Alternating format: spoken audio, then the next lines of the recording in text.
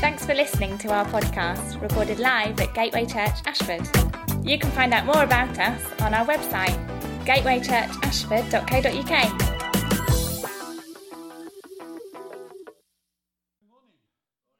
Good to see you all, or one on your phone, but we're going to have the reading come up behind me on the screen. So why don't we all just stand and we're going to read the scripture together, okay? Let's stand and read it together, shall we? Are we there? Okay, who purchased our freedom and forgave our sins. And everyone said, Amen. Yeah, please be seated. Well, I mean, that is quite a scripture. And we're going to just dig into it for a short while this morning. Obviously, this is not a Bible study, and we're not going into all the background, etc., etc. But we're just going to hear what God has to say to us as we kind of look at this scripture and we reflect on it where we are. I don't know where you are at this morning in your life, in your walk with God. Maybe you don't even know him. Maybe it's the first time that you've thought about these things. But you know, this message of the gospel that we've been singing about actually has been a blessing down through the centuries to thousands upon thousands, indeed millions upon millions of people who've encountered Jesus Christ. And today it is still going all around the world, and the church is growing at a terrific rate. And this gospel is bearing fruit in all the nations of the earth, and hallelujah for that. It is still the good news. And you've only got to look at the news broadcasts, read the newspapers, listen to the world that you live in and realize that there's not a lot of good news out there. And there's certainly the abilities to deal with man's human condition. The answer always comes back to Jesus. For all our education, for all our social welfare, for all our increase in technology, etc., we still find that the human heart has this same condition, that it is fallen, it is broken. We live personally broken lives. We have broken relationships. We live in a broken society. We live in a broken world. And Jesus came into that world to bring salvation, to bring deliverance, to bring healing, and to bring new life. And so here we are. This first part of this chapter just kind of celebrates the gospel and points us to the reality of Jesus again and how important he is. And it is for us to keep our focus on him. And so, in many ways, two themes I want to pick up in it: thankfulness and fullness. Thankfulness and fullness. We live in a world of generally ingratitude and impatience, people's expectation of things, etc. And, gratitude determines altitude. It does in life in general. It does particularly in our Christian lives. Without gratitude, we're going to stay rooted to the earth. We're not going to experience God as he wants us to. And fullness, that's another thing. Jesus said, I am come that you might have life and that you might have it more abundantly. Some people think that to become a Christian is a sentence of death. No, it's not. It's life. It's life in Jesus, and it's life with a capital L. Jesus promised an abundance of that life. So Paul was a great letter writer. You've only got to have a basic knowledge of the New Testament to realize that a large part of the New Testament is actually written by him. He wrote letters. He was a great letter writer, and he always wrote with a purpose. And, I wonder today if he was alive, whether he would be a blogger. Whether he'd be sitting there tapping away, he's got this message and I want to get it out to as many people as possible. And so, he's blogging every week. I wonder whether he would, be on the Twitter feed and sending out little sort of feeds every now and again, revealing the heart of God through the word and so on. And whether he would or wouldn't, I don't know. But he always wrote with a purpose, and letters are important. I mean, they're kind of lost on us today, aren't they? Because we don't write them. We just send a simple text, and you don't always necessarily put the name at the front because it's kind of that common. You just send the text out and get text back, and all of that kind of thing. And so some of the means of communication has kind of lost importance, but letters are important. And even today, when we want to do important things, we tend to write letters. And in New Testament days, they were a very important means of communication. And so Paul would write to the churches, revealing, opening up to them the heart of God and teaching them the word of God. And it's possible that Paul wrote this probably towards the end of his ministry, maybe about AD 60, 62. It could have been earlier. There's some discussion over that. But really, that's not important to hearing what is being said here. So, Paul's got some important things to say, and he's sending a letter to them. He addresses some of the issues that they were facing and that was conflicting with their faith. And you don't have to be a Christian long to know that, your faith comes into conflict with the ideologies of this world. And maybe you were brought up in a Christian background and you lived within that Christian bubble, and then suddenly you go to university and you think, oh my goodness, I didn't realize people thought like this, and all these different philosophies. And people have gone off to university and they've had their faith shaken because they have not, as it were, processed those things. Praise God for Christian homes, but sometimes it can be a bubble that isolates us from the world in which we live, and we have to interact with that world, and it's good for us to know how it thinks and how our faith encounters that world. And so it was for the early church. Here in the book of Colossians, Paul is writing to them because there's various things around that are conflicting with the faith as they've received it. And it's suggesting that somehow they haven't got it all, and that there is another way to get more of this faith, this kind of in God, life with God kind of thing. And so he wants to encourage them in Christ. He wants to equip them to live the new life that they are called to in him. And it's an amazing life. And it always staggers me, the kind of life that Paul talks about, the Gospels talk of, and the letters talk of with regard to coming to know Jesus. And over again, as I read them and as I read church history, that it was the message and transformed lives that impacted the world of that time and caused it to explode at an unprecedented rate, at which the people look back from today and say, how did that happen? How could such transformation come about in such a short space of time? So right here at the beginning of this letter, we see Paul. He says this letter is from Paul, chosen by the will of God to be an apostle. So Paul had a calling on his life, and that calling was a particular calling to be an apostle. Actually, he didn't plant this church. It's quite likely that Epaphras, who is mentioned a little bit later, who we read of just now in those verses, it's quite possible that Epaphras heard Paul preach the gospel in Ephesus. And he responded to the gospel, and he becomes a disciple, and he's nurtured, and he grows, and he matures, and he goes back to Colossae, and he preaches the gospel there. And so there are those who come to know Christ, and a church is born. So Paul didn't actually plant this church. It's quite likely that it was founded by Epaphras. But Paul writes to them, even though he wasn't the one involved in planting that church, he writes to them as one who is called and enabled by God to an apostolic ministry. That ministry wasn't just confined, as it were, to those he founded, but to other churches as well. And we live in a very independent age. We live in an age where, it's certainly in the Western world, it's very much about me and my way. And, we sometimes within the general scheme of things, you look at church history, there's the talk of independence, like independent churches. Well, actually, in the New Testament, there was no such thing as an independent church. The churches were related to one another. The churches were under apostolic ministry and influence, even if they hadn't been founded by an apostle. There was a connection. There wasn't the isolation that we have so much today. And we just need to be aware of that. And so when we think of Paul writing these letters, he's writing as a man called by God and called particularly to an apostolic role.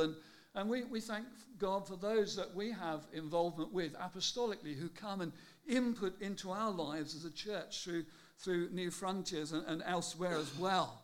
And that provides us, wisdom and stability and help and all sorts of things. And so New Testament churches weren't totally independent churches, as can happen today. And so Paul is not just anybody, and so therefore what he says is not to just be taken, that's Paul's idea. Paul is coming as an apostolic gift of God. Paul is speaking to them apostolically, and he expects what he says to be taken seriously by the church. And so in chapter 1, verse 5, Paul speaks about the word of the truth of the gospel. A little bit sort of bland in the New Living Translation that we read, but some of the more literal translations, the New Revised Version, the English Standard Version, etc., have the word of the truth of the gospel. He's not just presenting an idea to be played with, to be toyed with and matched against the other philosophies of the world and, how does it add up? This is the word of the truth of the gospel. And we need to understand that there is an authority in this truth that he has proclaimed. There were some people around who were propagating new ideas and practices that were supposed to give them a better or more special knowledge, enabling them to worship God properly. So in other words, where they were at this moment in time, there is something more than that. There's a mystical thing. There's something else that you need to hear and to receive to have this better knowledge of God. And Paul actually has no such time for such thinking, for such practice. And the word of truth that he proclaims concerns the person of Jesus himself, because Jesus is the truth. He is the truth. Jesus said, I am the way, the truth, and the life. No man comes to the Father except through me. There's no room for any other contenders in that statement, is there? Jesus says, I am the way. I am the truth. I am the life. And the only way to the Father is through me. And so there's some points here that Paul wants to make abundantly clear as he begins to unpack his message to them. And number one, it is this, that, Jesus is everything. Jesus is everything. His saving and empowering grace in the gospel is everything. And so, number one, Jesus alone is all sufficient. And we have to remind ourselves of that, and we have to continually preach that, because the enemy will like to come in different ways, subtle ways, to suggest that maybe it's Jesus plus something. And actually, once you get into Jesus plus something, it's Jesus plus how much? Is it 90% Jesus and 10% me? Is it 80% Jesus and 20% me? Is it 50-50, Jesus and me? Or is it tilted even the other way? Maybe, it's Jesus 20% and 80% me. And you get torn and caught in all sorts of things when you get into that type of Christian living. Jesus plus nothing equals everything. Can you say that with me? Jesus plus nothing equals everything. And that is the gospel. That is why it's called the good news. Because Jesus plus nothing equals everything. And so that's what Paul is saying here in this book. He's saying, look, Jesus is sufficient. If you know him, that's enough. You can get to know him better, yes. But if you know him, that's all that you need to know. There's no other kind of thing that you need to seek out there that will help you in any way. But Jesus is totally sufficient. All has been made known in Jesus. He is a totally sufficient Savior. Hallelujah. We've been singing about the gospel. Jesus came and he lived and he died for our sins. Didn't he? He did, didn't he? Yes, Jesus came and he lived and he died for our sins. He had a particular mission to come into the world to seek and to save that which was lost, to destroy the work of the evil one. He came to give his life a ransom for many. He was born to die, and born to die the death that he did on a cruel Roman cross, bearing all that was wrong about us, all that separated us from the Father, bearing our sins in his sinless body. And communion, when we take communion, it's such a powerful thing to come around this table to think that God invites me round his table for fellowship with himself because of all that Jesus has done. And so we break that bread and we drink that wine, and it's an invitation. You may come, and you come as you are because Jesus is everything. That is our faith from beginning to end. He is the Alpha and the Omega. Christ alone is everything and totally sufficient. There is no advantage to, as it were, special observances, pious practices, etc., etc. They add nothing to what Jesus has done. Hallelujah. That should have a big hallelujah. If Teo was here, she would say, come on, that needs a big hallelujah. So, hallelujah. Yes. I love preaching in Africa, and I haven't done it for a long time. Number two, Number two, what separated us then? Our sin has been dealt with. That. I'm already running ahead of myself here. So number two, what separated us? Our sin has been dealt with, and the price has been paid in full. That's there in 2 verse 14. We do not need to do anything to help God feel better about us. Hey? Well, that should put a smile on your face. We don't need to do anything to help God feel better about us, because he always feels good about us, not because of who you are and what you've done or whatever, but because of who Jesus is. And our lives are hidden with Christ in God. So God feels good about his children. Some of you are not so sure. Eh? But this is the gospel.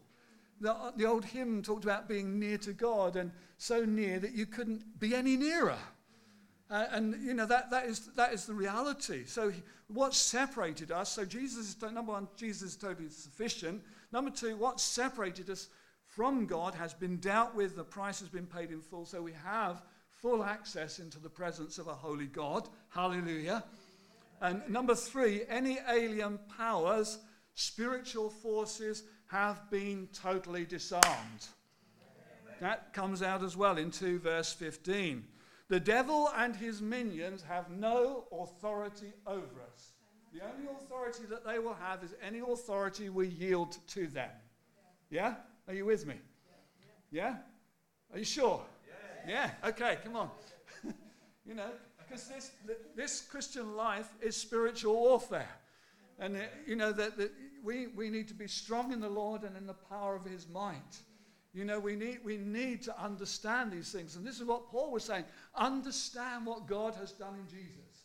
Understand that he has paid the price in full for your sin. Because the enemy comes along at times and says, oh, God didn't see that one, did he? And he will come in with all sorts of things. He drops into our hearts and into our minds, and suddenly we go down on a downer. Have you ever been on a downer and think, well, I can't pray because, oh dear, what a rotten person I am. I've let God down again. God knew, and Jesus already died for that. Yeah? He did. He did. We just say, sorry. Yeah, God, I got it wrong. But I praise you for the blood of Jesus. Yeah. That covers all my sin. Like Martin Luther, when the enemy would come to him and accuse him of a whole list of sins, as the story goes, and point through all of these things, and we would just go under in condemnation. Oh God, I am such a wretch, I am such an awful person, I am such and such and such, and we'd be, sort of annihilated. Martin Luther understood the gospel. Yeah, he had his faults and failings, but he understood the gospel. And he said to the devil, he said, that is true, but there's a greater truth than that truth. There's a greater truth than your experience, and that truth is Jesus. And he said to the devil, the blood of Jesus Christ, God's Son, cleanses us from all sin. Hallelujah. Yeah? That's the gospel. We are cleansed. So, no alien power, no spiritual force. You have every right. The enemy will try and come in and suggest somehow he has some authority. If you yield it to him, you give it to him. You don't need to do that, because Jesus has disarmed the principalities and the powers through the blood of his cross, through his death. The devil thought he'd caught Jesus, he'd trapped him, and that was it. But Jesus beats him and he rises again, the conquering Savior. Hallelujah. And then he says here, he addresses it to the saints. To the saints. I grew up in a background which basically said we are worms. We are just sinners saved by grace. Where I'm just a child of light walking in darkness, with the emphasis on the darkness. And that doesn't do much for you. And that's not how Scripture says it. We are saints. Amen? We are saints. Why? Because we have been purchased by the blood of Jesus. Why? Because we belong to God, and because we belong to God, he has made us holy through Jesus. So I'm not going to die. Well, I'm going to die one day, unless Jesus comes beforehand. But I'm not going to die one day and then wait a few hundred years to see whether someone does any miracles in my name, to see whether I gain some sense of sainthood. I am a saint now. That is the identity I've been given by God through Jesus Christ. That is the identity you have been given by God through Jesus Christ, if you know him. Amen? So you can lift your head high. You know, the enemy, lots of people, if you ever watch, I love watching people. I'm a people watcher. And, you know, when you go into town, you go anywhere, and the number of people who just walk kind of looking down. You know, they just look down all the time. And sometimes we as Christians can be like that. We just walk around looking down. Look up. Look up. You know, we lift your head. You know, don't let the enemy bow you down. Yeah, we got pressures in life, but we got a great God. Yeah, who's able to do exceeding abundantly above all that we could ever ask or even think. And he's our Father, and he owns a cattle on 1,000 hills and the wealth in every mine. So, I mean, amazing, isn't it? Yeah? So this is Paul's frequent greeting to the church whenever he writes to them. They're not sinners. They're saints. They're set apart. They're made holy because they were now God's possession. I'm God's possession.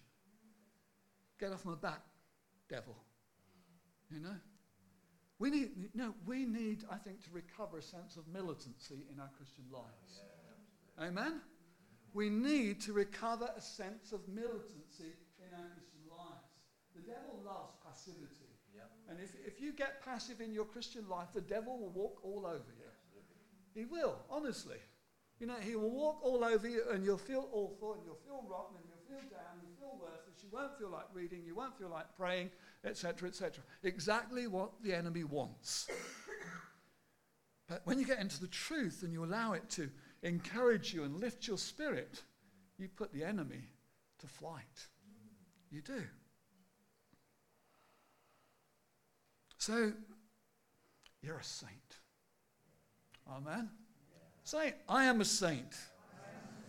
Say it with some degree of affirmation and confidence. I am a saint.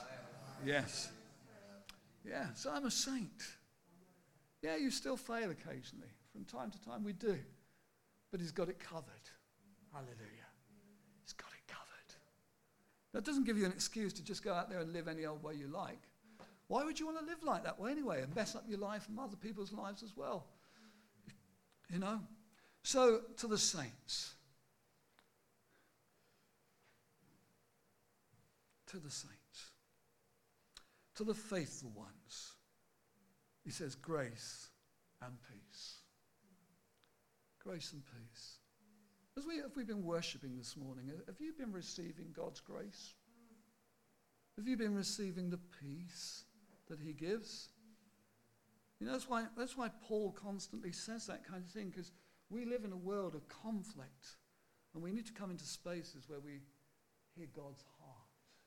That's why church is important, because we hear God's heart, and we hear that greeting, grace to you.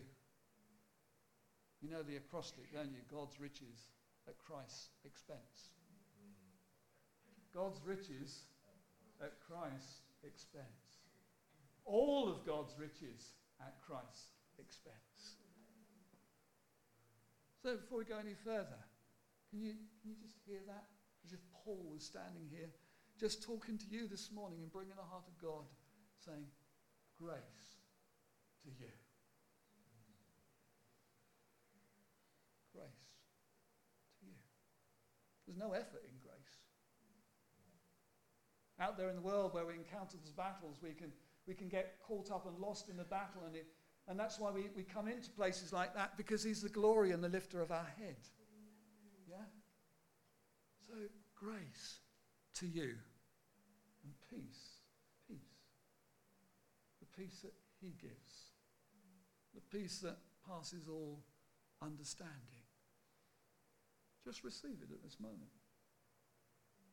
Those two words. Grace. Peace. Grace. Grace. Peace. More grace. More peace.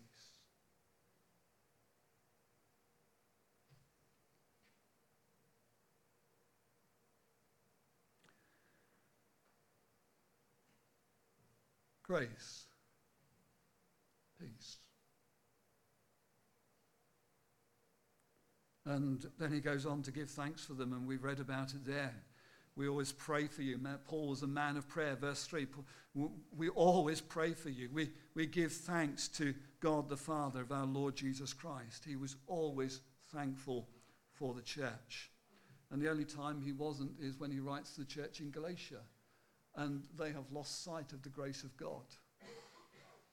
They are getting into the work of the flesh and trying to perform up to God. And he says, oh, what's happened? You know, you've lost something. I clearly painted that picture of Christ as having been done the work and is totally sufficient, but you seem to have forgotten that. And so he thanks God for them. Thanks God for them. Do you thank God for the body of Christ? Yeah? Do you, just reflect and think, Father, I thank you for this body of Christ, this family, my brothers and sisters in Jesus. Do you pray for the body of Christ? And so he was thankful, and as I commented earlier, gratitude determines altitude. If we're not grateful, we will never gain altitude. But by just looking around and saying, God, I thank you. Hey, for what you've done in my life. Thank you for what you've done in others' lives. Thank you for every expression of your grace, your mercy, your kindness, your goodness, your faithfulness. And let's be sure, we live in a world where the enemy wants to make us focus on the things that, that's wrong, that one's wrong, that one, etc., etc. And you can fall for his trap. Keep our eyes on him, and we give thanks. We give thanks for small mercies and large ones, etc. And he speaks about the hope that they have in verse 5, that hope that, in the New Living Translation, puts it confident hope. It's funny that you should have to use the expression confident hope, because actually hope should have confidence to it anyway, shouldn't it? But of course we live in a world that kind of says, hope so. And even Christians say, well, hope so, I hope so, hope. Well, I hope so, hope is not a hope, is it? If you follow me, And, that they had a sure and certain hope that dwelt within them. And that hope, as it says there, which come from you, your confident hope of what God has reserved for you in heaven. There is a heaven. You should have got a bigger amen than that. There is a heaven. Yeah. This is not all that there is to life. There is a heaven, and we can have a confident hope of heaven. And that has an impact upon our lives in this present time, and it had an impact on the early church. It had an impact on the way they did life. They knew that there was hope. Referring to the film I mentioned earlier on, The Hidden Life. It's a Christian family. And what happens is the husband is called up, but he cannot say Heil Hitler. He will not do it. And as a result, he suffers for that reason. And they don't understand the suffering. And they're saying all kinds of prayers and so on. And the struggle of faith in that kind of situation. But in both of them, when they reach the critical point, there is the hope of heaven. And it's whatever happens to me, there is that hope. And for the wife, it was, whatever happens to you, I still have that hope as well. And one day we will meet again. It is a powerful, powerful image. But it's in danger of being lost in our world today, where we live so much in the present. The hope of heaven. Hallelujah. The hope of heaven. Do you have that hope this morning? Do you have that sure and certain hope, that confident hope? I've sat beside Christians in their dying days, and the enemy comes in and he assails them even at that point in time. And I've had Christians say to me, Richard, I am not sure. I am not sure. I don't know whether I've done enough even. You know? And the enemy will try to undermine that hope in some way. People who you would have thought had that hope throughout all of their lives, and then the battle rages as the end draws near. And I've sat there and I've said to whoever it was, it's never have been about how much you've done. It's whether Jesus has done enough. It's whether Jesus is a totally sufficient Saviour. And he is. He is. He is. And we of all people should have that strong hope within us, because this is part of our witness to the gospel, that this is not all there is. Frankly, if this is all that there is, we could probably sort of fold up and go and do our own thing. You know, what would be the point of doing this? You know, we'd be of all men most miserable, because we're, you know, what is this about? But Jesus came from heaven to earth. He lived in a body, he died in a body, and he rose again physically from the dead, and he ascended into heaven, the forgotten doctrine, his ascension, the fact that there is a man in the glory gives me hope in my Christian life. That when I die, I will go to be with him. Yeah. Hallelujah. Whoa. Isn't the gospel good? Yeah. Hey? It's really, really good. And then lastly, I need to draw quickly to a close. Lastly, fullness. So in verse 9 there, so he encourages them to be a thankful people. And then in verse 9, he prays for their fullness. Paul's great prayer for the church was fullness. So we have not stopped praying for you since we first heard about you. We ask God to give you complete knowledge of his will, or the fullness of it, and to give you spiritual wisdom and understanding. Then you will live, the way you live will always honor and please the Lord, and your lives will produce every kind of good fruit. All the while you will grow as you learn to know God better and better. So we can grow in this knowledge of God. And he's praying that they will have that understanding. And you know, that's why we do different kinds of courses. So, you know, got the Alpha course, which introduces people to Jesus.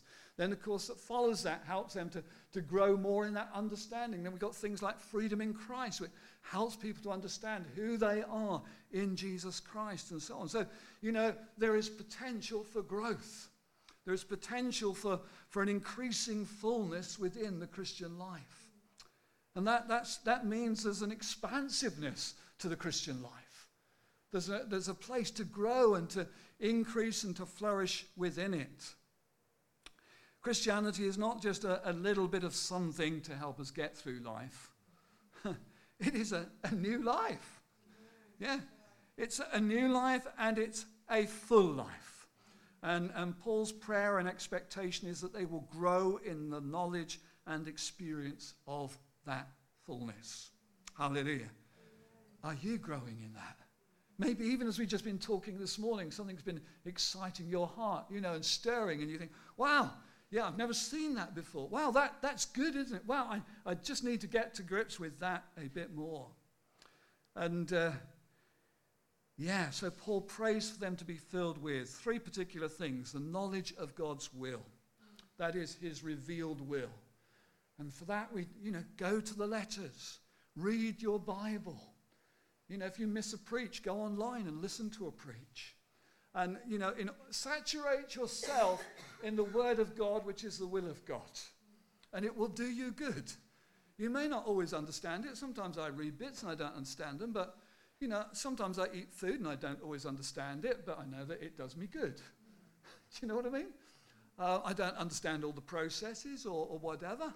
You know, it's like teaching children, isn't it? You know, you must eat your greens. You must have all your rainbow colours, isn't it? That's what they say these days. Yeah, have your rainbow colours of your veggies. You know, and children, well. You know, but actually do it, and it will do you good. You don't have to understand all that goes behind it, but just saturating yourself and praying, Holy Spirit. Because what I do is I say, Holy Spirit, you inspired these people to write this. Holy Spirit, would you just inspire me to understand it? Would you give me revelation? Would you be my teacher? You know, and he's amazing. So filled with the knowledge of his will. strengthened. And don't we all need strength? So he prays that they will be strengthened. And we constantly need the strengthening of God in Jesus through the Holy Spirit. So we need the Holy Spirit constantly to be filling us and renewing us and strengthening us, because we are in a battle. And there are times when we will feel weak and so on. And we must avail ourselves of the strength that he gives to us. And so we receive that strength. And then he prays for their endurance. He says, I pray that you may be filled with endurance. And that's again a quality that we need, just to keep on going. Keep on going, perhaps when there are no answers at this moment in time.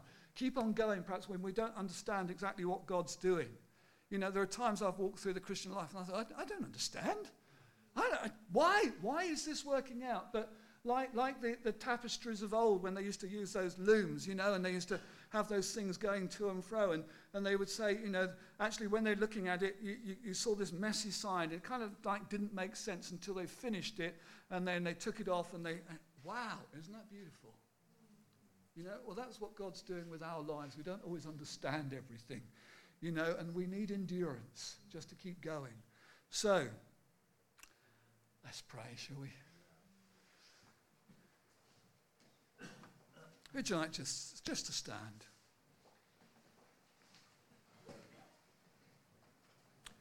Wow, God, your gospel is amazing. And I pray that something of that amazement has struck our hearts and minds this morning. That Jesus plus nothing is indeed absolutely everything. That we this morning are just recipients of your wonderful grace, of your peace.